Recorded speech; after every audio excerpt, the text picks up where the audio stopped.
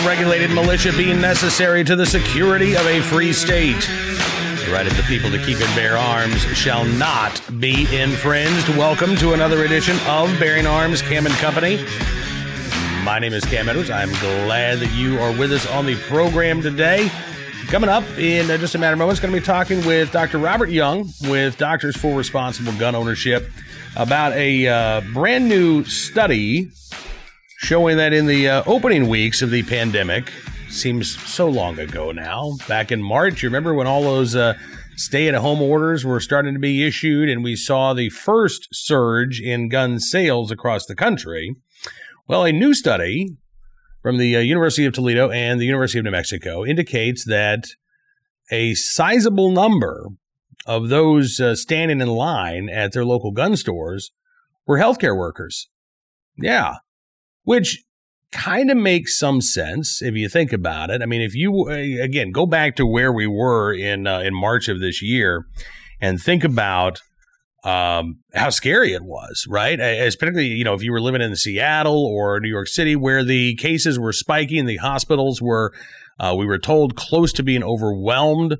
There was this grave concern that we were living in not just uncertain times, but we were living in unknown times. We didn't know what was going to happen next. And if you're working in the healthcare industry, you were probably more exposed to that than the average person who was, again, hunkered down in their home and still experiences it in a very different way.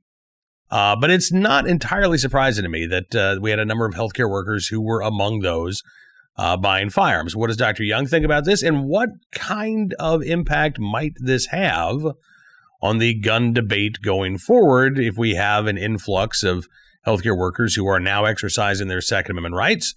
We spoke about it with a good doctor. Take a look and a listen. Dr. Young, thanks so much for coming to the program. It's great talking with you today, sir. Great to be back with you, Cam. How have you been? I've been pretty good. How about you?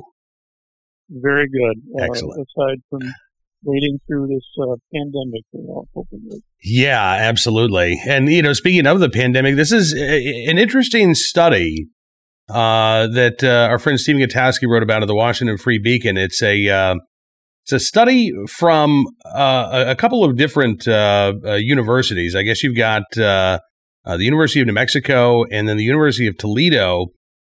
Took a look at who purchased guns in the early days of the pandemic, the first few weeks of the pandemic. So they're not looking from March through October, but they're just kind of looking basically in March. And what they found was that being a healthcare provider was one of the strongest predictors of buying a gun during the opening weeks of the coronavirus pandemic. In fact, according to this study, some 67%, according to Stephen Gutowski, of the people who reported buying a gun during the pandemic also reported being healthcare professionals. Now, that number seems a little high to me, Dr. Young, but what do you make of the idea that as these lockdowns were going into effect, as the cases were surging in hospitals around the country, that healthcare professionals were among the most likely gun buyers?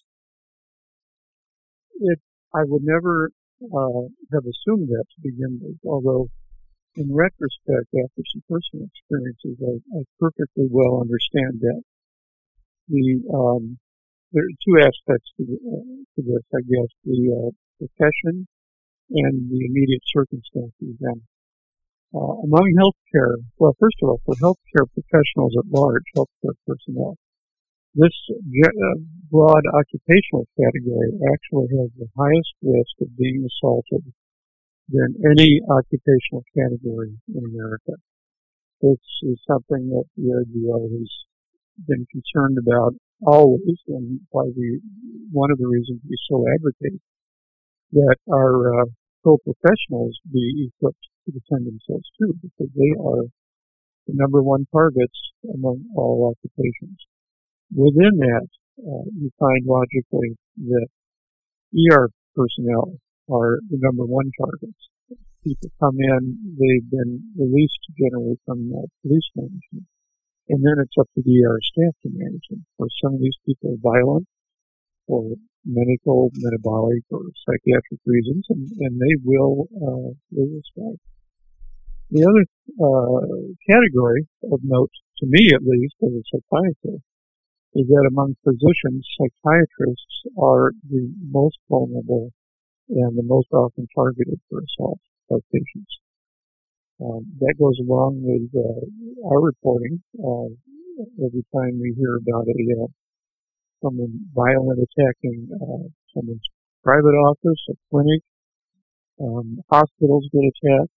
That happens worldwide. So that's the background with which this study might be interpreted. We are at risk, and we should be arming ourselves. Secondly, yeah, go ahead. I'm sorry. Yeah, go ahead. No, it's okay. I'm going to get to the circumstances next. Well, yeah, I was just going to ask. I mean, is this something that you've seen in your professional network over the past, again, 6 or 7 months? Have you had colleagues or individuals who kind of know you to be a pro-Second Amendment guy come up to you and ask, hey, Doc, thinking about buying a gun for the first time? Have you had any of those conversations? Oh, sure. And I've always had those conversations, Ken. And I'm always willing to start a conversation if that's what too. Anybody I think might be open to it. Some of the places I would, of course, outlaw guns, but in private conversation, the people who are actually in charge of security shake their heads and say, "Oh gosh, it's a terrible policy if we didn't have to do that." So yeah, I have these conversations all the time. In my own experience, this is over the years, but I'm just one person. So multiply that by many, many, many thousands and thousands, hundreds of thousands of people in healthcare careers. One of my colleagues had a patient kill himself by shooting himself in his office. That easily could have gone either way. I had a patient, I was not present that day, but had a patient who presented to the waiting room of the clinic I worked in, pulled out a knife and sliced his throat. Again, that could have gone either way. Either way, it's a tragedy. Either way, it's someone who brought a deadly weapon in to a vulnerable place where no one is protected and used it. So things like that happen all the time. Yeah. The circumstances I referred to then is what was the case at the beginning of this epidemic, March, April, as we were all discovering how awful serious it was. Now, a lot of New York City particularly asked for help. Healthcare professionals from around the country, and even more so from elsewhere in New York State where I live, answered that call and volunteered to come and work in New York City in the heart of the epidemic, risking themselves and their families with it, in order to serve the needs of all those people who are getting sick and for whom there were not enough steps for them there. A lot of them, of course, weren't familiar with the fact that New York City is essentially a no-gun zone for law-abiding people. Even in upstate New York, where I live, where it's easier, it is a distinctly different jurisdiction in those terms, and people may not realize that. So people, sometimes after they got there, and sometimes before they got there, started wondering, well, wait a minute, society is breaking down there. I want to go help. It's my duty. It's my mission, but can't I at least protect myself? And the answer, of course, was no in any substantial way. One of my patients is a nurse who went there at risk for self-serve. Other people I heard from in New York City who were already there. Hey, Dr. Young, I'm sorry. Can I ask you to speak up just a little bit? You're getting a little quiet on us. I apologize. That's okay. Okay. And people I knew in New York City already had that same concern heightened. So those are the circumstances. So with all that, I'm not the least bit surprised to hear that a lot of people in my segment of the vocational population have decided it really matters to be armed in order to protect themselves. I'm very glad to hear that. What kind of impact do you think that this can have on the debate going forward? I know in this study, just looking, they did ask the question, do you think firearm laws in the United States should be more strict? Are they about right, or they should be less strict? And of those who did purchase a firearm, now this is not just healthcare professionals, but all those that they surveyed who did purchase a gun in the first couple of weeks of the pandemic, 57% said they thought that gun laws should be more strict.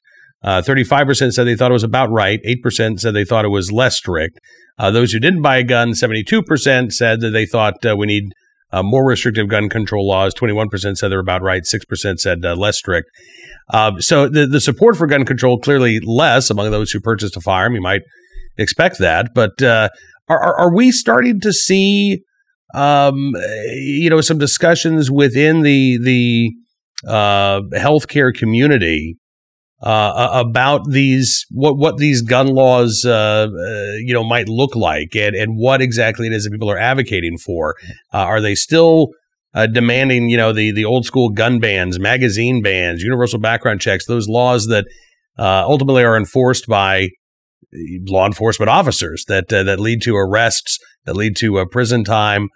Because it seems to me like more generally, we're starting to see maybe a little bit of a split even among gun control groups about what the priorities should be. Should it be those types of punitive measures, or should it be more, community violence intervention things that don't target legal gun owners, but actually aim to address those who are committing violent crimes?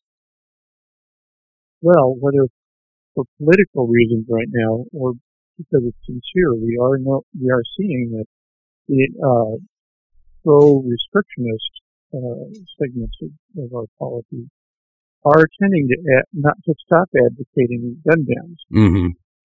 Don't know why. It's a good thing at the moment, and I hope they continue talking that way, because there are a lot of better approaches to reducing violence in this country, including having better armed and hopefully trained citizens.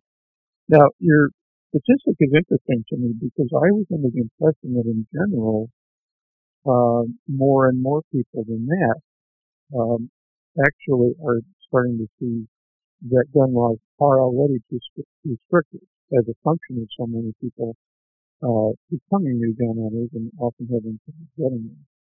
Your ear is close to the ground on the general data that I'm sure can. As to conversations in my profession, a really big one that BRGO is in the middle of is advocating not just for individuals in their individual practices and work being armed for defense, but the problem that we face with hospitals, big clinics, which have hundreds or thousands of patients and personnel who are essentially unprotected against the possibility of a terrorist event. These things have happened in hospitals all around the world. Mm-hmm. It's one of our special missions to try to convince our world that it's vital to protect with arms, with ideally trained people, but with staff if need be and feasible against that. Because even though hospitals are more locked down than usual right now, and we have just one or two entrances and maybe more, that's nothing to confront a couple cars pulling up with terrorists ready to die and kill anybody who stands in the way. And once they get into a hospital, it is over. They can kill anybody at will. That's a terrible gap in our preparation. That's comparable to schools not having armed defense. Although you don't see too many schools in one building with thousands of unarmed, often disabled victims of opportunity there. That's absolutely right. Dr. Robert Young with Doctors for Responsible Gun Ownership. Thank you as always, sir. It is good talking with you today. I appreciate your insight, and I hope that we can talk again after the election. when we start to get a better idea of what we're going to be facing here in the months ahead in terms of protecting and defending our Second Amendment rights. But in the meantime, it's good talking with you today, sir. Thank you so much for coming on the program. Appreciate Dr. Young joining us on the program. Look forward to having him back in the near future. Right now, let's turn our attention to our armed citizen story of the day, our good deed of the day, our recidivist report. We will start there with a story out of Wausau, Wisconsin, where a teenager has been sentenced in a baseball bat beating of another teen.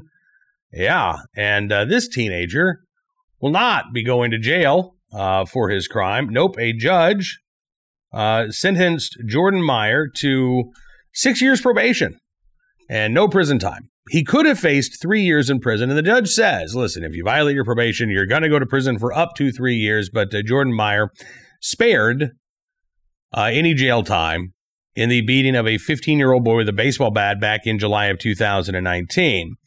Meyer's accomplice, one of his accomplices anyway, Benjamin Dickerson, sentenced to 8 months in jail, followed by community service. Two other suspects in the case have their plea hearings scheduled for November 3rd and November 18th, respectively.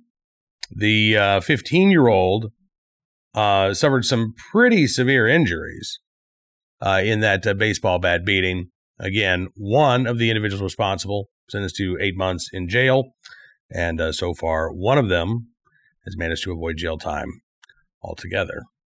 Our armed citizen story of the day from the Democrat and Chronicle in Rochester, New York, where a homeowner shot a burglar early on Tuesday morning in the town of Webster, New York. According to the Democrat and Chronicle, Webster Police Chief Joseph Rieger says officers were called to a home just before 1:30 Tuesday morning. Rieger said it appears that the homeowner, quote, encountered and shot an alleged burglar in an outbuilding. So this was not in the residence itself, but in a garage barn there in the property. The injured man suffered serious injuries, taken to a local hospital for treatment, where he's listed in a critical condition. Officers have not released the name of the burglar or the homeowner. They are still investigating, but at this point, looks like a case of self-defense. We'll keep our eyes on this story. We'll give you any more details as they become available. And finally, our good deed of the day. This story from the Tuscaloosa News in Tuscaloosa, Alabama, where a neighbor in the right place at the right time and willing and able to do the right thing to help save a woman from a house fire that just absolutely destroyed her residence. 67-year-old Kathy Griffin shared the mobile home with her daughter and grandchildren. There's not much left now, but she says that life would be even worse were it not for the actions of her neighbor. A neighbor, by the way, that she had never met. Yeah.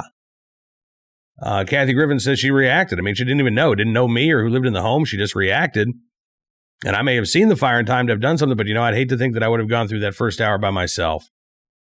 Kathy Griffin lived in a home that belonged to her parents, who died a couple of years ago. She continued to live there with her daughter and 3 grandchildren. And back on October the 6th, she was at home alone in her living room, talking with one of her daughters on the phone. She saw a bright flash of light. She said it was like somebody out there with a big flashlight. I couldn't figure out until later that it was the fire. Meanwhile, a neighbor, 25-year-old Patience Giancaspro. I'm going to butcher this. I'm sorry, Patience. Patience Giancaspro.